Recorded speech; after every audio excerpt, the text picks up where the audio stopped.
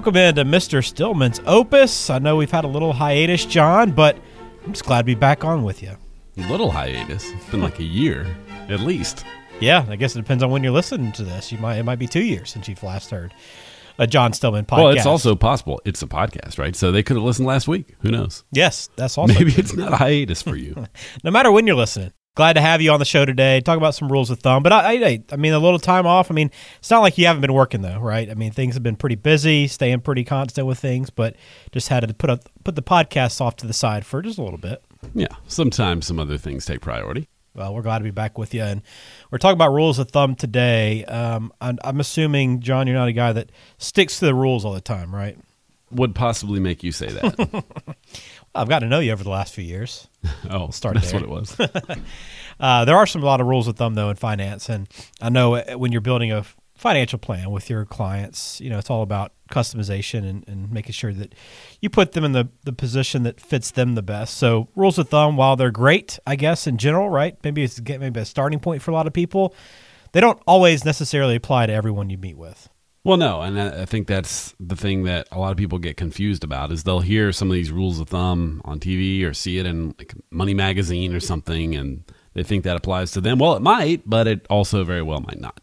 Well, we'll try to explain that today and give you a little guidance on whether or not these rules of thumb that you probably have heard of and that sound like they make a lot of sense for the most part, but why you maybe shouldn't be following these as we go. Reminder, you can always find everything you need online at rosewoodwealthmanagement.com. You can schedule a time to meet with John there as well. Let's jump into these rules, John. I'm going to start with the rule of 100. Now, this is the rule that helps you decide and determine how much risk you should have in your portfolio. You take the number 100, you subtract your age, and boom, it spits out the risk you need. That's got to be accurate, right? So this is a fine place to start a conversation. So let's put some actual numbers on it. Ben, you are 41. 41. Okay.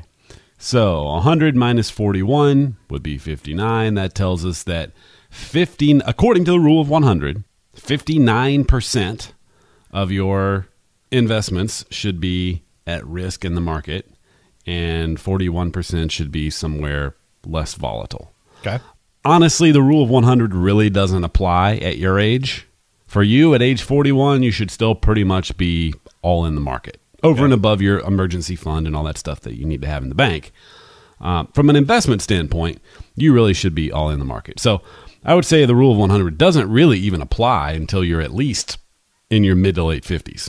So that's one caveat on the rule of 100. Over and above that, it really is just a place for a conversation starter. Let's suppose you're 60 years old and you say 100 minus 60 gives me 40. That means I should have 40% of my portfolio at risk and 60% in a safer place. Well, maybe. That's a fine place to start a conversation. So if you say I'm 60 and I have 98% of my money at risk in the market and 2% in a less volatile place, well, all right, maybe this raises an alarm bell for you. Do you raise an alarm bell? Sounds off an alarm bell. It raises a flag. It sounds an alarm. Okay.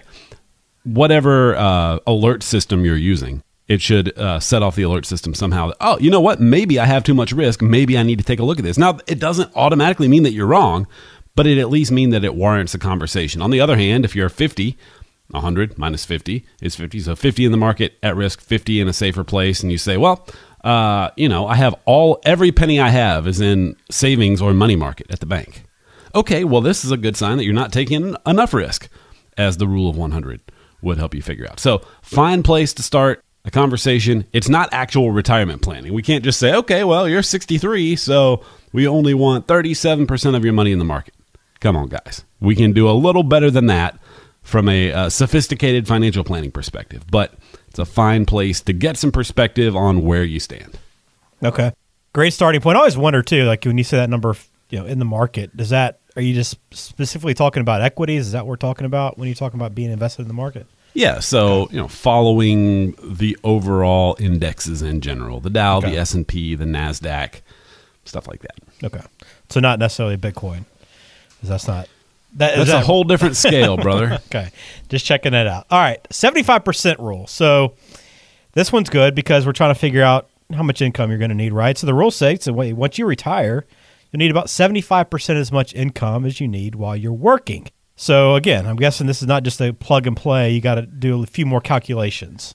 Yeah, and part of the thing about this rule that's not clear is, are we talking about gross income? You'll need 75% of that. Are we talking about you're going to spend 75% as much once you're retired than you spent while you were working?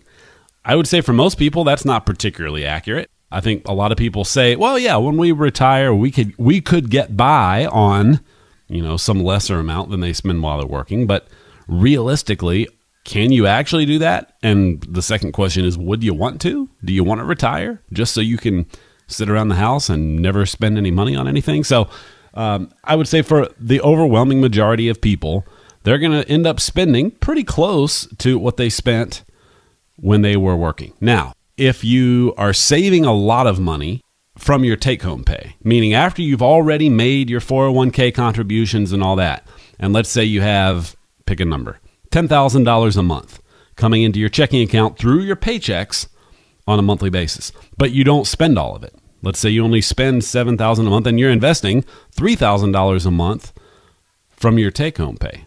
Well, once you retire and you don't need to continue saving at that rate, then yeah, you can live off less income as a retiree than you had when you were working because you were saving so much of your working income. Again, we're not talking about your 401k because that all happens before your paycheck hits your bank account.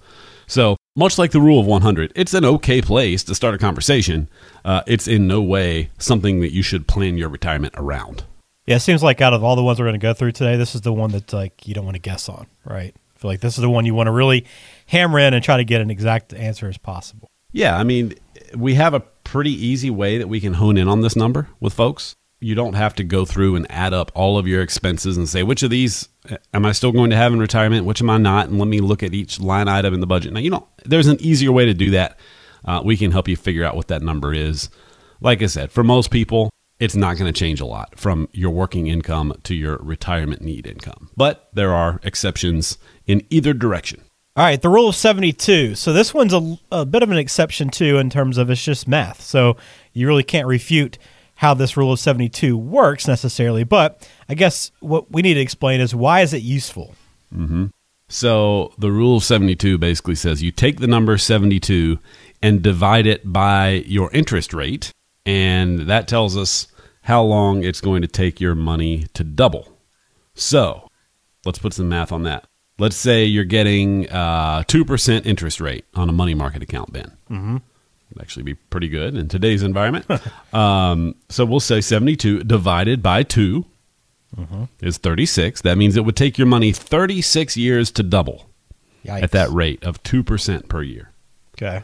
On the other hand, if you were getting 10% return, well, 72 divided by 10%, a little over 7 years, 7.2 years, is how long it would take your money to double. So it just gives you an idea, if you're assuming a certain rate of growth, how quickly your money can grow. Now, the thing that's deceptive about this is that it creates this mindset that you need your money to double. Well, maybe you do, maybe you don't. If you're 35, you probably need your money to quintuple or sextuple by the time you reach retirement, both between your contributions and the growth on those contributions.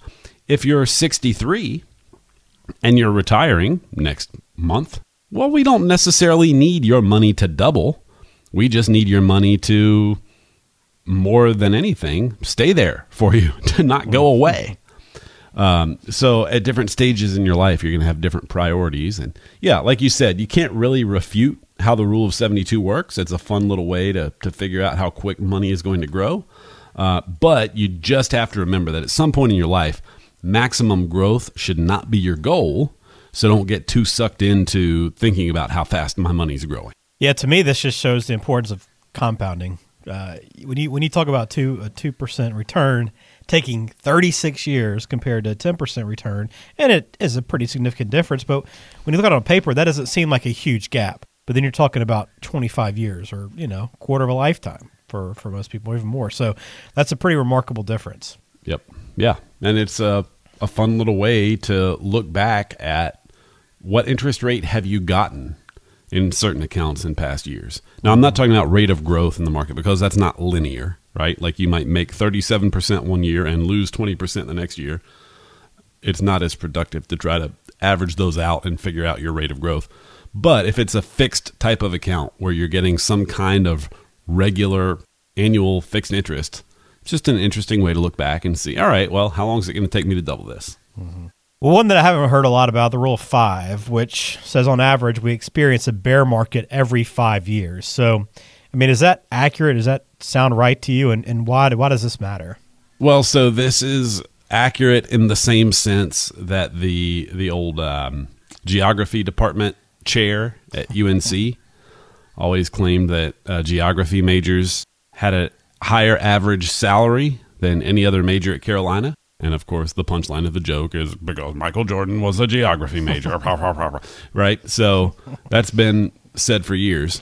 It doesn't actually tell us anything about what geography majors actually make compared to other majors. And this is kind of the same, where it's like, yeah, you could say on average, we have a bear market every 5 years, but it is in no way every 5 years like clockwork. I mean, think about the run we had from, 2009, really, after we recovered from the steep drawdown of 2008. So, spring of 2009, we were essentially at that bottom, and the market just roared ahead until the beginning of the pandemic. So that was a more than 10-year run, which tells us on average we're going to have bear markets much closer together at some point to cancel out that longer run. So you just can't sit around and assume, all right, well, about every 5 years, we're due for one. We're due for a downturn. No, you might have another couple good years in you. Or you can't say, well, we just had a bad downturn a couple of years ago. We're not going to have one again this soon. You just don't know is the point. Yeah, no question. Stay invested is a long-term perspective that you want to keep in mind. Rule of 10. This one I'm really curious your thoughts on, because we all kind of look for benchmarks to see how we're trending. Are we keeping up with where we need to be? Where should I be when I get to retirement? How much should I have saved? Well, the rule of 10 says 10 times your salary you should have saved for retirement by the age of 67. So seems very subjective. Again, an okay place to start a conversation. Not something you can actually plan your retirement around. The flaw with this is it assumes that everybody is going to have roughly the same retirement spending needs in terms of how much money they need from their portfolio. You can assume, if everybody invested the same way and retired at roughly the same age, well then, yes, we could assume about how much they would need saved relative to their current spending habits or their past spending and earning. But the reality is some people are going to have fixed guaranteed income streams that they're just not going to spend over and above. Like as an example, I have quite a few clients who have, Social Security for 2 spouses. Maybe one of them was a state employee for several years and they have a big pension. And they're just not going to spend very much at all from their investments. I have a multitude of clients that would fall into that boat. And so they might need 1 or 2% from their portfolio every year to supplement their Social Security and their pension, but they're really just not pulling very much out. So the amount that they would need to have saved in order to have the lifestyle that they want in retirement is substantially less than 10 times their salary. Mm-hmm. On the other hand, I have clients who are going to really ratchet up their lifestyle once they retire. Like one couple that comes to mind, they own their own business. They work all the time. They never take a vacation. They never have the opportunity to spend money because they just work all the time. Well, once they retire, they're going to be traveling all the time. And they're going to spend a lot more once they retire than they spend now in their late 50s while owning a business. So for them, they might need more like 15 or 17 times their salary saved for retirement because of the lifestyle they want to have. So yeah, again, a fine place to start a conversation from the standpoint of if you make $100,000 a year and you have $100,000 saved for retirement, you're probably not ready to retire. Now, even having said that, there could be exceptions, but we can, in general, say that you're probably not in great shape. But if you make $50,000 a year and you have $3 million saved for retirement, you're probably in pretty good shape. Everything in between those two examples I just gave probably needs a conversation. Fair enough. All right, last one I got for you to take us through is the 4% rule, which is probably one that many people have heard about. You can take out 4% of your portfolio each year without running out of money. Probably a good starting point, I guess, I'm assuming. How'd you guess? Yeah, I mean, again, let's put numbers on it. you have $1 million saved. That means you could take out, according to this 4% rule, $40,000 a year without, I don't want to say with no risk of running out of money, but it's a very low risk of ever running out of money if that was your withdrawal rate. So on one hand, if we say, well, somebody who's been able to save $1 million, they're going to need more than $40,000 a year to live on in retirement. Well, yes, but keep in mind, this is only the money coming off of your investments. This doesn't factor in your Social Security and pensions and things like that. Rental income for some folks. I have a lot of clients, or at least a handful of clients, who have sold a business and they're being bought out over the course of years. So, like as an example, a dentist retires, sells his practice, and he's getting paid out. He essentially did an owner financing deal, and so he's getting paid for 10 years. His first 10 years of retirement, he's being paid back for the sale of that practice. He's not going to touch any of his investments from age 62 to 72 while he collects on the sale of the business. So he's not going to need to take any drawdown on his investments. So again, it's just a case-by-case thing. 4% is a little bit risky from the standpoint of if we go into retirement and you're taking 4% off of your investments every year and we have really bad stock markets in the first couple of years of retirement. Well, now you're taking 4% off what is a dwindling portfolio as the market is crashing, and you're taking money out, which means you're selling stuff on sale in order to create your income, in order to generate that 4% cash flow. And so then those shares of whatever it is you're invested in aren't there to recover when the market comes back, and you can see how that creates a problem. So a lot of this is determined by what the market does your first couple of years of retirement. And since you can't predict what's going to happen with the market the first couple of years of retirement, you need to be prepared for either outcome. Well, bottom line is be prepared, and the best way to do that is through planning. These rules of thumb, while maybe a great place to start and just to kind of begin the conversation, they're by no means the end of the conversation. So you want to start that, begin with rosewoodwealthmanagement.com. That is the website to get in touch with John, schedule a meeting there, and then, of course, John will explain these rules in much more detail and really get you into the spot you need to be. So, John, good stuff, as always. I'm just glad to be back on with you. I'm glad to get the podcast cranking again. Yeah, man. Good to talk with you. We'll do it again. We won't wait a year this time. Okay. Before the next one. Fair enough. Well, thank you for listening to Mr. Stillman's Opus. For John Stillman over at Rosewood Wealth, I'm Ben George. We'll talk to you next time. Carolina Wealth Stewards doing business as Rosewood Wealth Management is a registered investment advisor in the state of North Carolina. The material presented is intended to be general information and should not be construed by any consumer as the rendering of personalized investment advice.